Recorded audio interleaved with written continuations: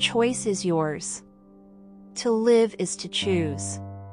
But to choose well, you must know who you are and what you stand for, where you want to go and why you want to get there.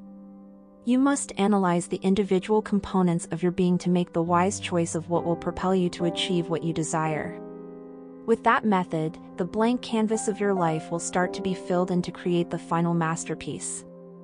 You are co-authoring and co-starring in this game called life, and only once you accept the fundamental law of causality can you begin to manifest. You must see the world through your lens, you must cultivate your experience. Your sense of journey and mission will play a big part, so it's important to affirm before you accomplish.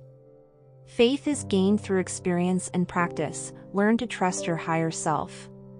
Once you have internalized your goals and vision to the very core, your interdimensional being will start to channel energy from the past, present, and future into your desire. Here are some affirmations you can use. I am a conscious creator of my life. I am responsible for everything that happens to me. I am destined for greatness. My thoughts are energy forms. I speak into existence.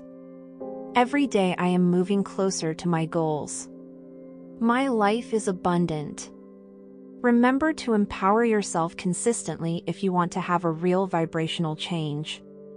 You can Evo, just put your mind there first.